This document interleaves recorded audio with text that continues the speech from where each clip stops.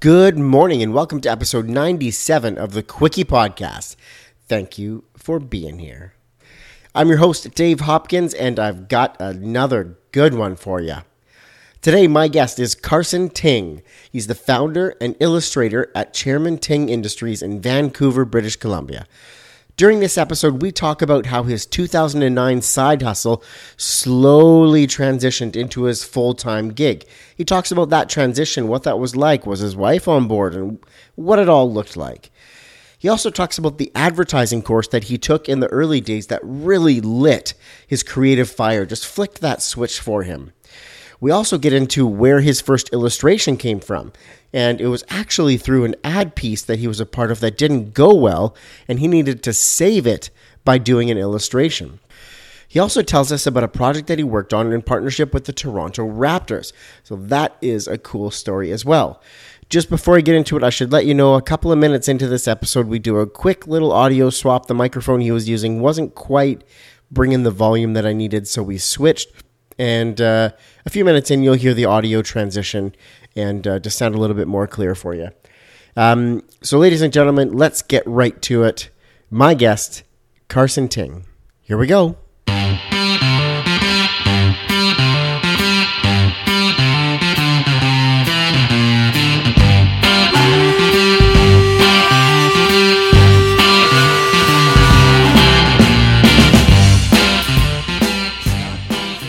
Welcome to the Quickie Podcast, the daily interview show where we talk to graphic designers about their journey to the creative field. And we do it in 30 minutes or less. So, are you ready for a Quickie?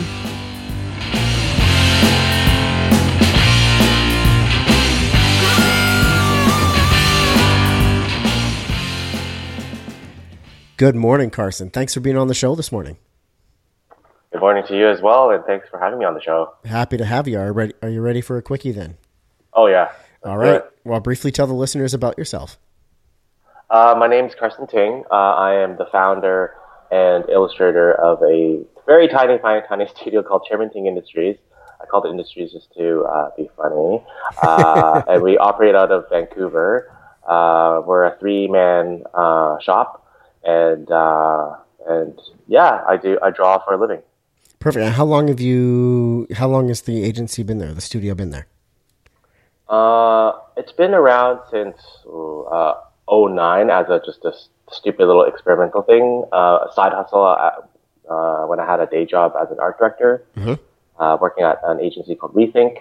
And then gradually it got more serious, and then I went full-time while still freelancing as an art director on the side. And then officially, I would say, we incorporated 2016. So 3 years ago, I went full-time on this, and I stopped freelancing and just focused solely on my business alone. So that's still kind of like a fresh transition for you.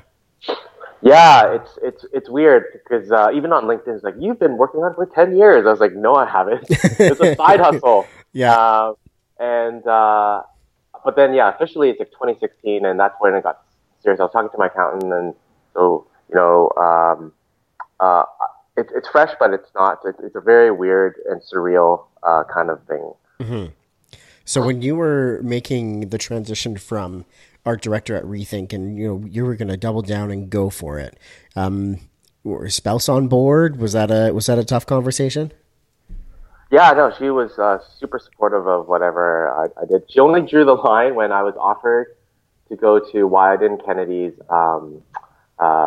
It's called the WK12 program. I don't know if it's still around, but what they do is it's an internship essentially at Wyden Kennedy, but you're working on real clients, and they only take 12, so it's called the WK12. It's very experimental, and I had just accepted a job offer as a senior art director at Blast Radius to work on Nike Jordan. Oh, got it. And my wife was like, no, you're not doing that. We're not moving to Portland and not getting paid. So that's where she came live. But other than that, it was cool. She saw she saw the potential, and she didn't question anything, and she was cool. Awesome. That makes it so much easier. It was a super, super slow transition though. It was like a side hustle, when I had a day job, and then that went on for years. And then even when I, went solo, I was still freelancing at agencies. Yeah. Just to be safe. And that was another few years, like everything was just super, super slow. Yeah, that's smart though. You could rip the Band-Aid off and just jump right in, but that leaves a lot less safety, when you're in the world of mortgages and rents and all the other important stuff that has to happen. Totally. And I'm also a very greedy person. Like I love being in agencies. I love being surrounded by, smart people and fun people. And I just love being around, really cool working environments. And as an illustrator, it's a very solitary experience.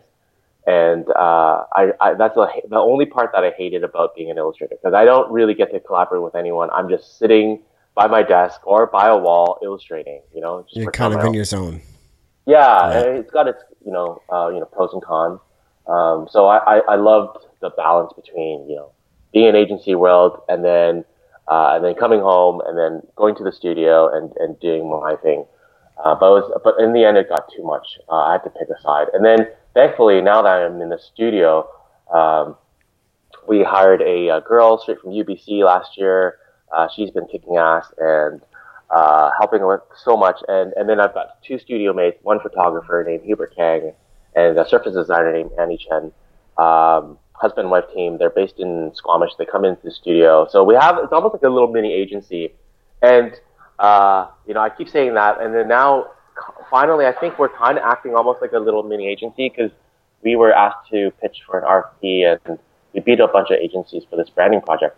And it was a collaborative effort. And so now I'm in this zone where I have this nice balance where I'm still doing my own shit, illustrating, and then I've got other people around me and we have contractors come in as well. So right now it's a really good time. That's cool.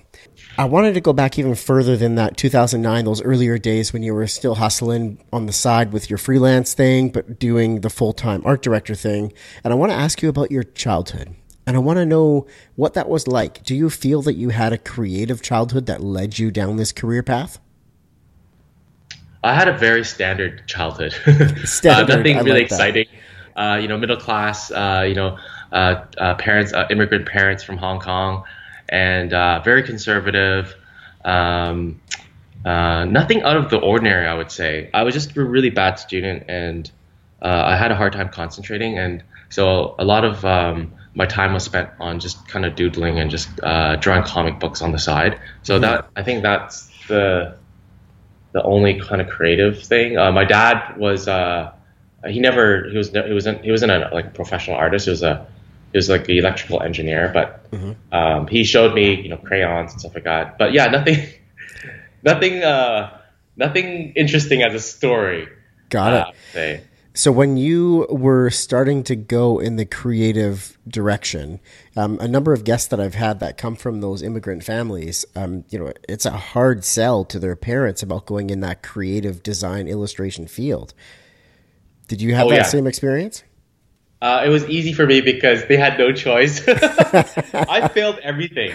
Yeah. Seriously, it was so bad. I'm embarrassed to say this, but I took grade 11 math like 3 times. I was just like the worst student.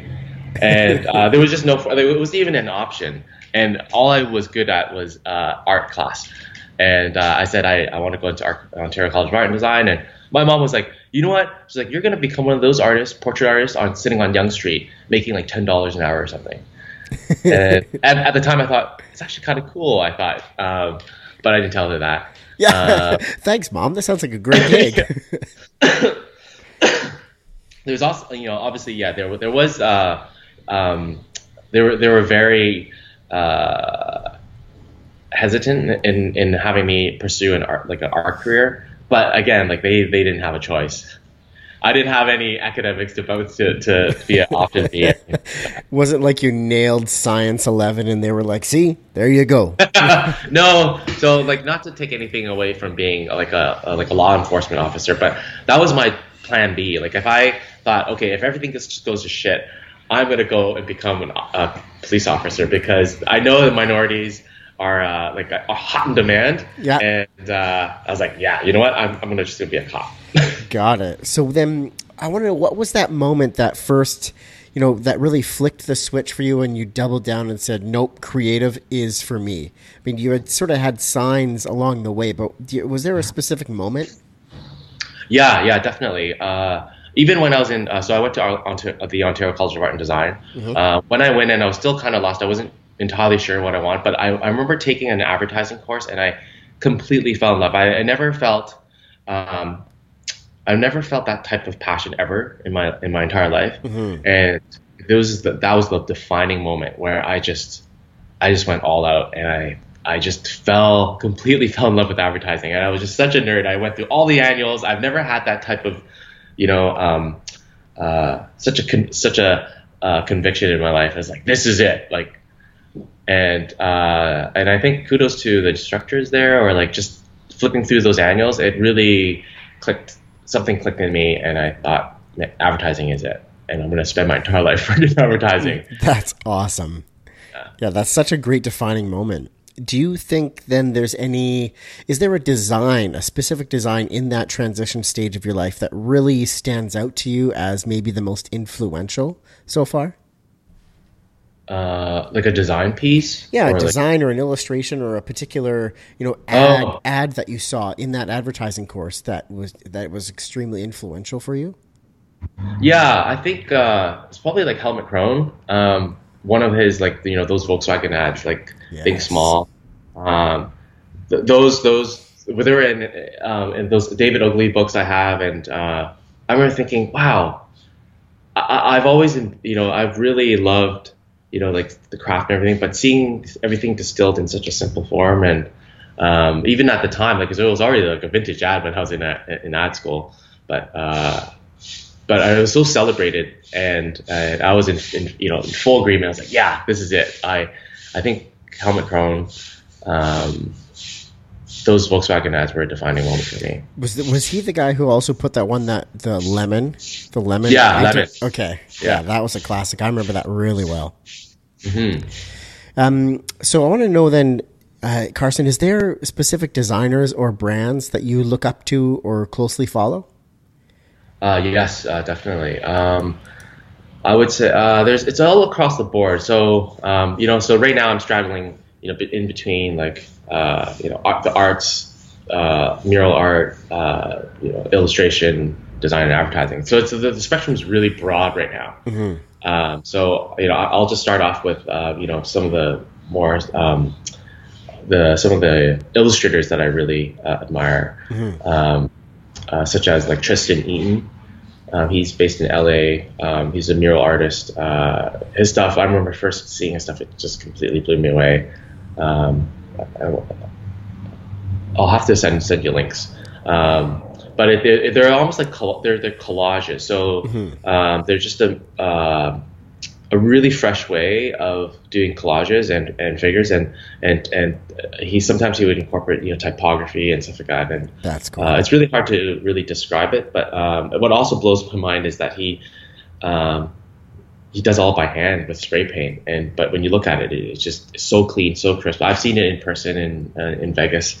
I remember just going straight to one of his murals and standing there for like half an hour, and my wife and my kid was just like, let's go, and I'm like, no, I just gotta see how he's doing it. Yeah. So Tristan Eaton, definitely. There's another illustrator named James Jane. He's got the hand of God. Like his illustration work is just incredible.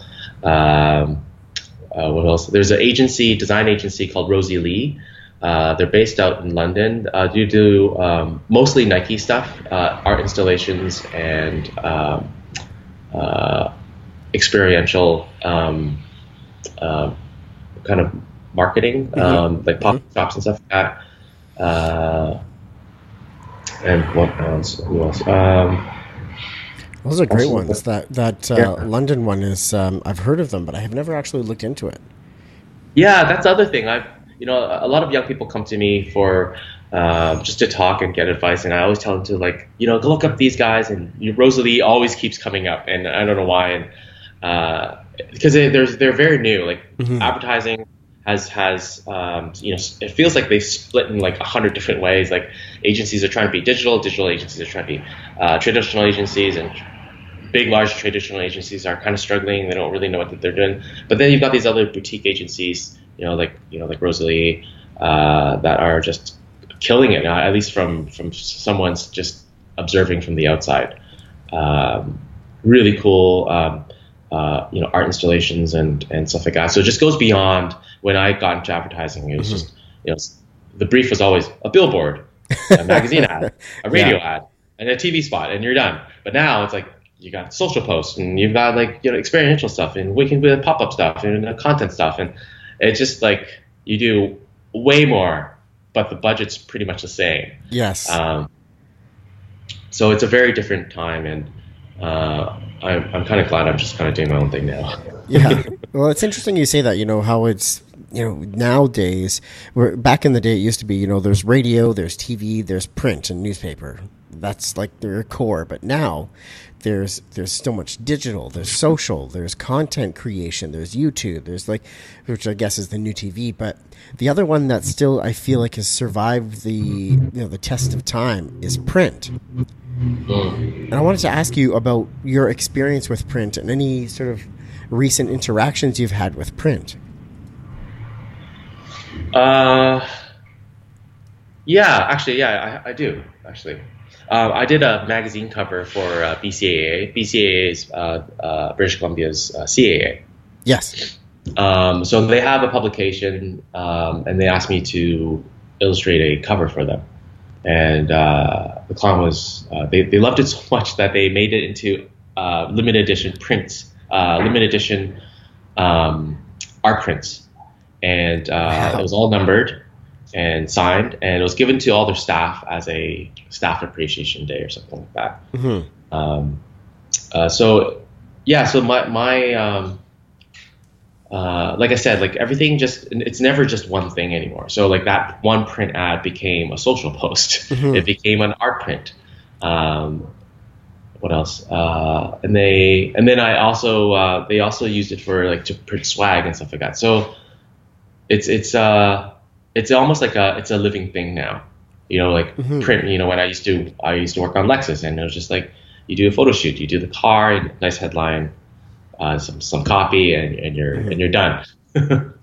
And you had mentioned just before I hit record that you had done a print or a limited edition prints for the Mural Festival recently in Vancouver. Can you tell us about that? Yes. So recently, the Vancouver Mural Fest on the 4th year, they have this 12 by 12 collective art show based on all the past artists that have been part of the Mural Fest. To produce a piece of whatever, I think the only criteria was that it had to be 12 by 12. And so I decided to do a print. And so I did a limited print of 10 pieces. It's got gold foil and it's on like this fancy paper. I can't even remember the name of it. It's called Cooper or something. Yeah. But I love so what it is Astroboy with my spin on it. And it's Astroboy on a skateboard with some weird character in the side. I don't know why he's in there, but I just drew him. But you drew him anyways. Yeah, and then he's got these really nice fat wheels on these skateboards and smoke coming out of it. And so the wheels and the flame, the thrusters are all in gold foil. Mm-hmm. And then I kind of broke off a piece of his boot and to reveal the innards of the mechanics of Astroboy. Yeah. And then I didn't want it just to be a print. So what I did was I gave Astroboy a tattoo because, as you know, Astroboy is a fairly naked character. Yeah. He's only got his underwear and his red boots. So I decided to give him almost like a yakuza looking tattoo on his entire body, his legs, and parts of his face. And it was really fun to do that. So I felt like a tattoo artist. That's cool. So why do you think you chose the print medium? Like, where does that stand in, with people? How does that resonate with the recipient? There's good and bad about the print because, essentially I can, I have a file and I can print it forever. Mm-hmm. But I decided to only do 10. I'll never print it again. Mm-hmm. And just because to keep things fresh, and then just to also keep it fresh, each one has the hand illustrated tattoo on the actual print. So each print is different because it's got the actual hand-drawn component to it. Mm-hmm. And I chose the print because I can take it apart and I can redo a remix in the future. Mm-hmm. I have like this huge, basically a library of the art that I've done that I can source anytime, do a remix, and it's kind of just building a image bank. So just so I fully understand the project, you had 10 copies produced, and they were all the same, but then you took them and on top of the print, hand illustrated this yakuza style tattoo on the character. So it was a combination of print, but also almost fine art with your illustration added to it after the fact. Yes, that's correct. Yeah. And who was it for? What was the distribution? So it was for the Vancouver Mural Fest. So one was at the show, and then one was sent to my friend, a good friend of mine in Amsterdam. His son is named Astro. So very fittingly, Nice. this would go really well. And they had just moved there as a housewarming gift. But yeah, it was just I'm kind of experimenting into fine art prints. So this was like a nice little I would say like exercise for me to see what the process was like and to see what the demand's like, and just in general to see the actual physical print, to touch it, and even just adding those embellishments such as the gold foils are a really nice touch. And see, you really hit the nail on the head with that, because there's absolutely no way you could create this kind of experience, a tangible experience where you have a physical piece. You can't replicate that in digital in any way. Mm-hmm. So it makes it really unique and special. Yeah, and like I said, because we live in such an amazing time right now. It's so much technology, and what I usually like to do, I don't want to just do one thing. Mm-hmm. So this Astro piece is actually going to be an animated GIF. So we're working on an animation, so you could see it moving. We're also playing around with AR, just see it come to life, and it can live in so many different ways. We're also doing enamel pins too. I don't know if you still can see this, but so I've done these enamel pins for Nike. I was for the Air Max Day, and I did five of these enamel designs. Everyone's different. There's a limited edition, and they were released with Sport Check.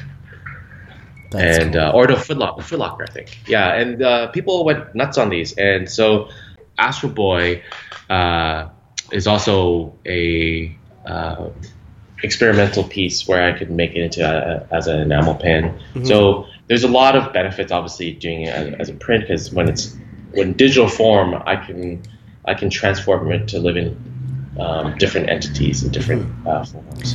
But I like also how you mentioned that you were using the print, but also augmented reality and sort of interacting the print and merging those print and physical and digital worlds. That's really cool. Yeah. So, Carson, the next couple of questions I have for you take you down part of your career where you maybe made some mistakes, learned some lessons, and I want to pull those stories out and share those with the audience here. So what do you think has been the most challenging time in your design career so far? Why was it challenging, and how did you get through it?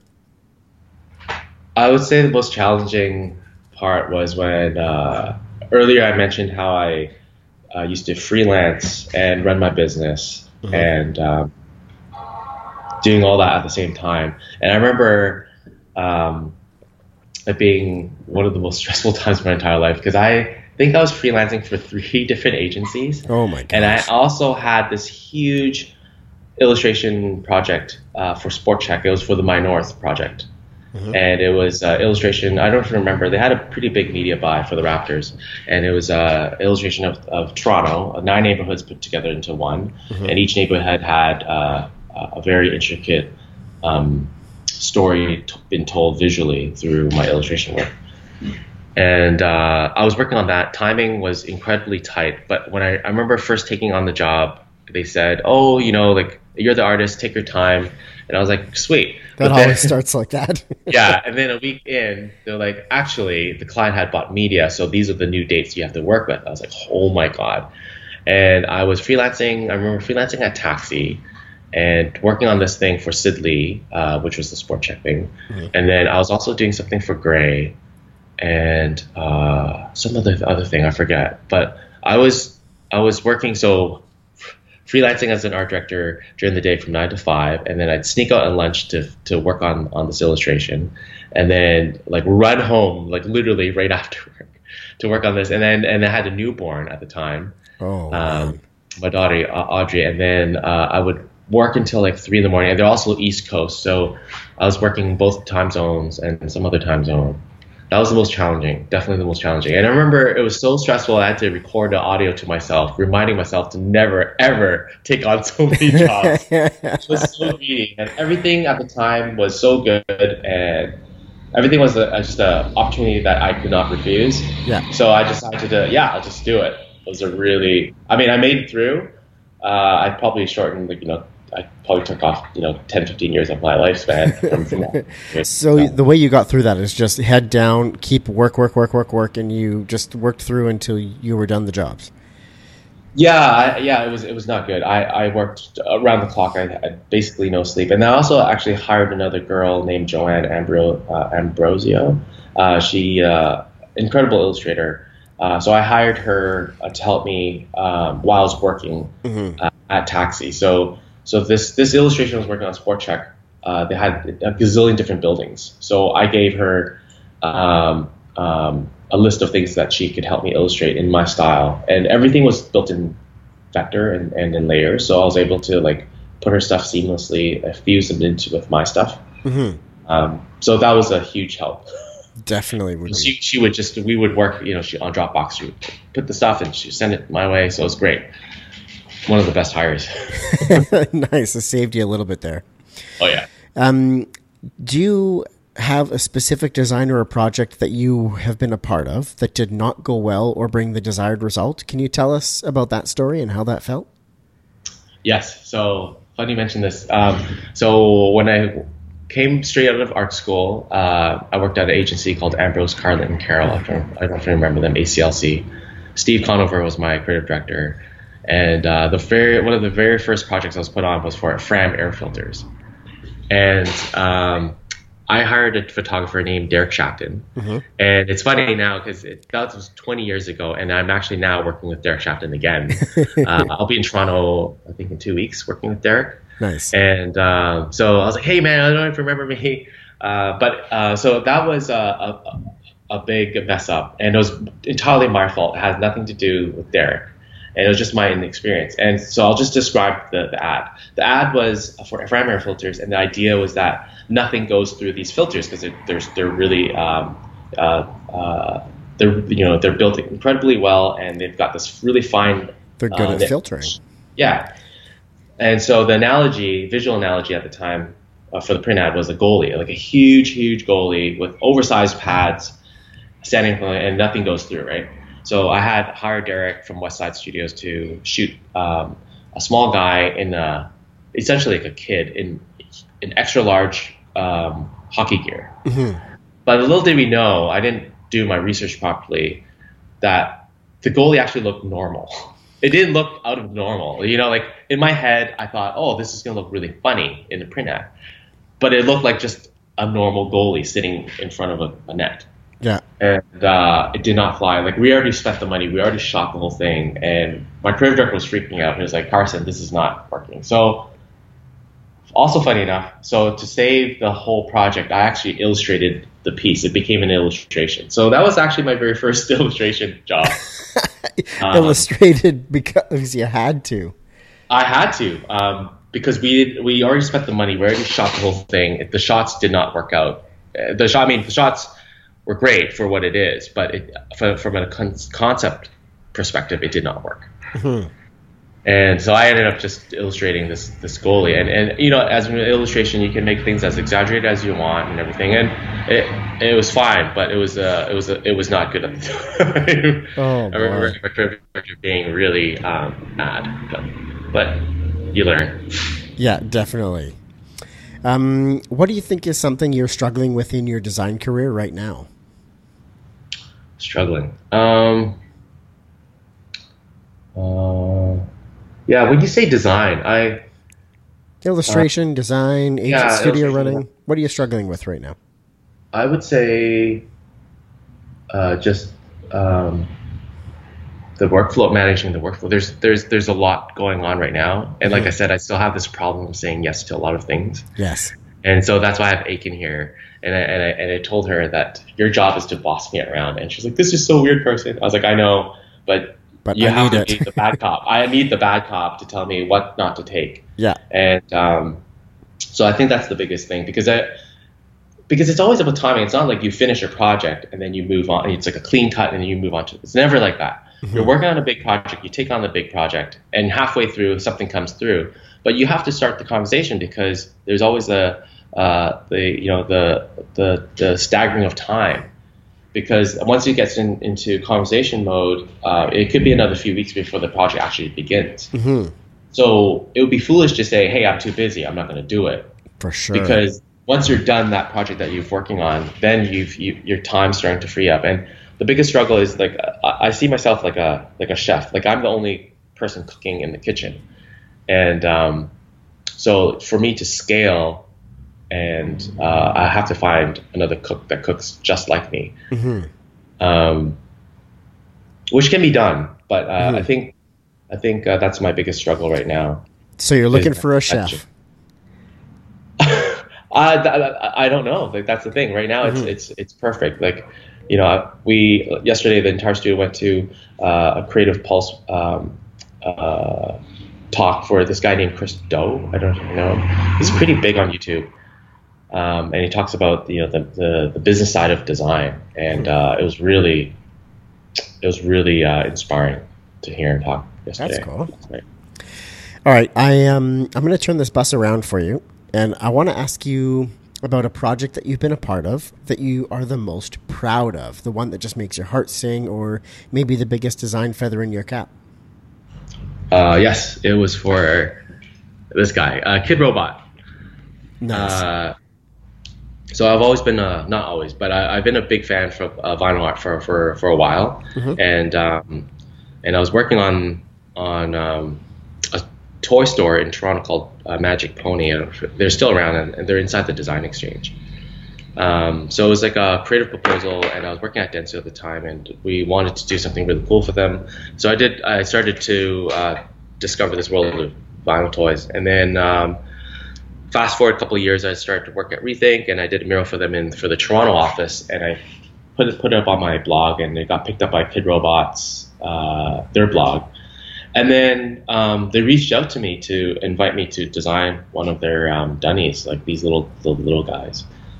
And I was just completely over the moon, because it was always in my system, and I've always wanted to do stuff for them. So when they came, it was like crazy. That's probably one of my most proudest moments. That's a great one. Nice find, nice story. Carson, we're at the time of the show for the Ask It Forward question. Yes. So I've got a question for you from my previous guest, and you get the opportunity to ask a question of my next guest. I'm not going to tell you who they are, but you can ask them anything. So my previous guest was Dalton, and he was an art director at Appel Design in Malibu.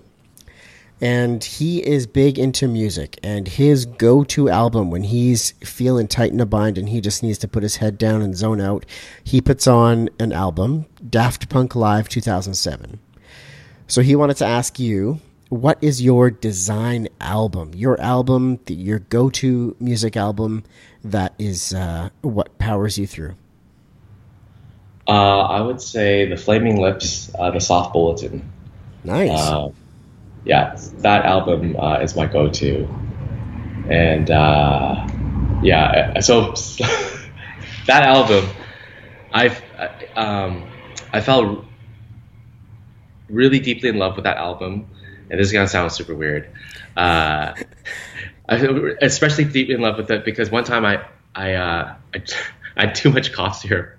I kind of overdosed on cough syrup, and I was listening to that song. Feeling Disintegrate. Is that the song name? Here, let me look it up. But I remember Disintegrate. Feeling yourself disintegrate. Yeah. And I remember feeling like I was on my bed and I felt like I was levitating. And I was like, holy shit, this is like out of body experience. It's just from Buckley's cough syrup and listening to the Flaming Lips. Gotta hit that Buckley's. So that was so it's been my go-to. I love it. I love the story behind it too. Carson, do you have a question for my next guest? That was a really good question from the past guest. Because music's such a big thing in my life.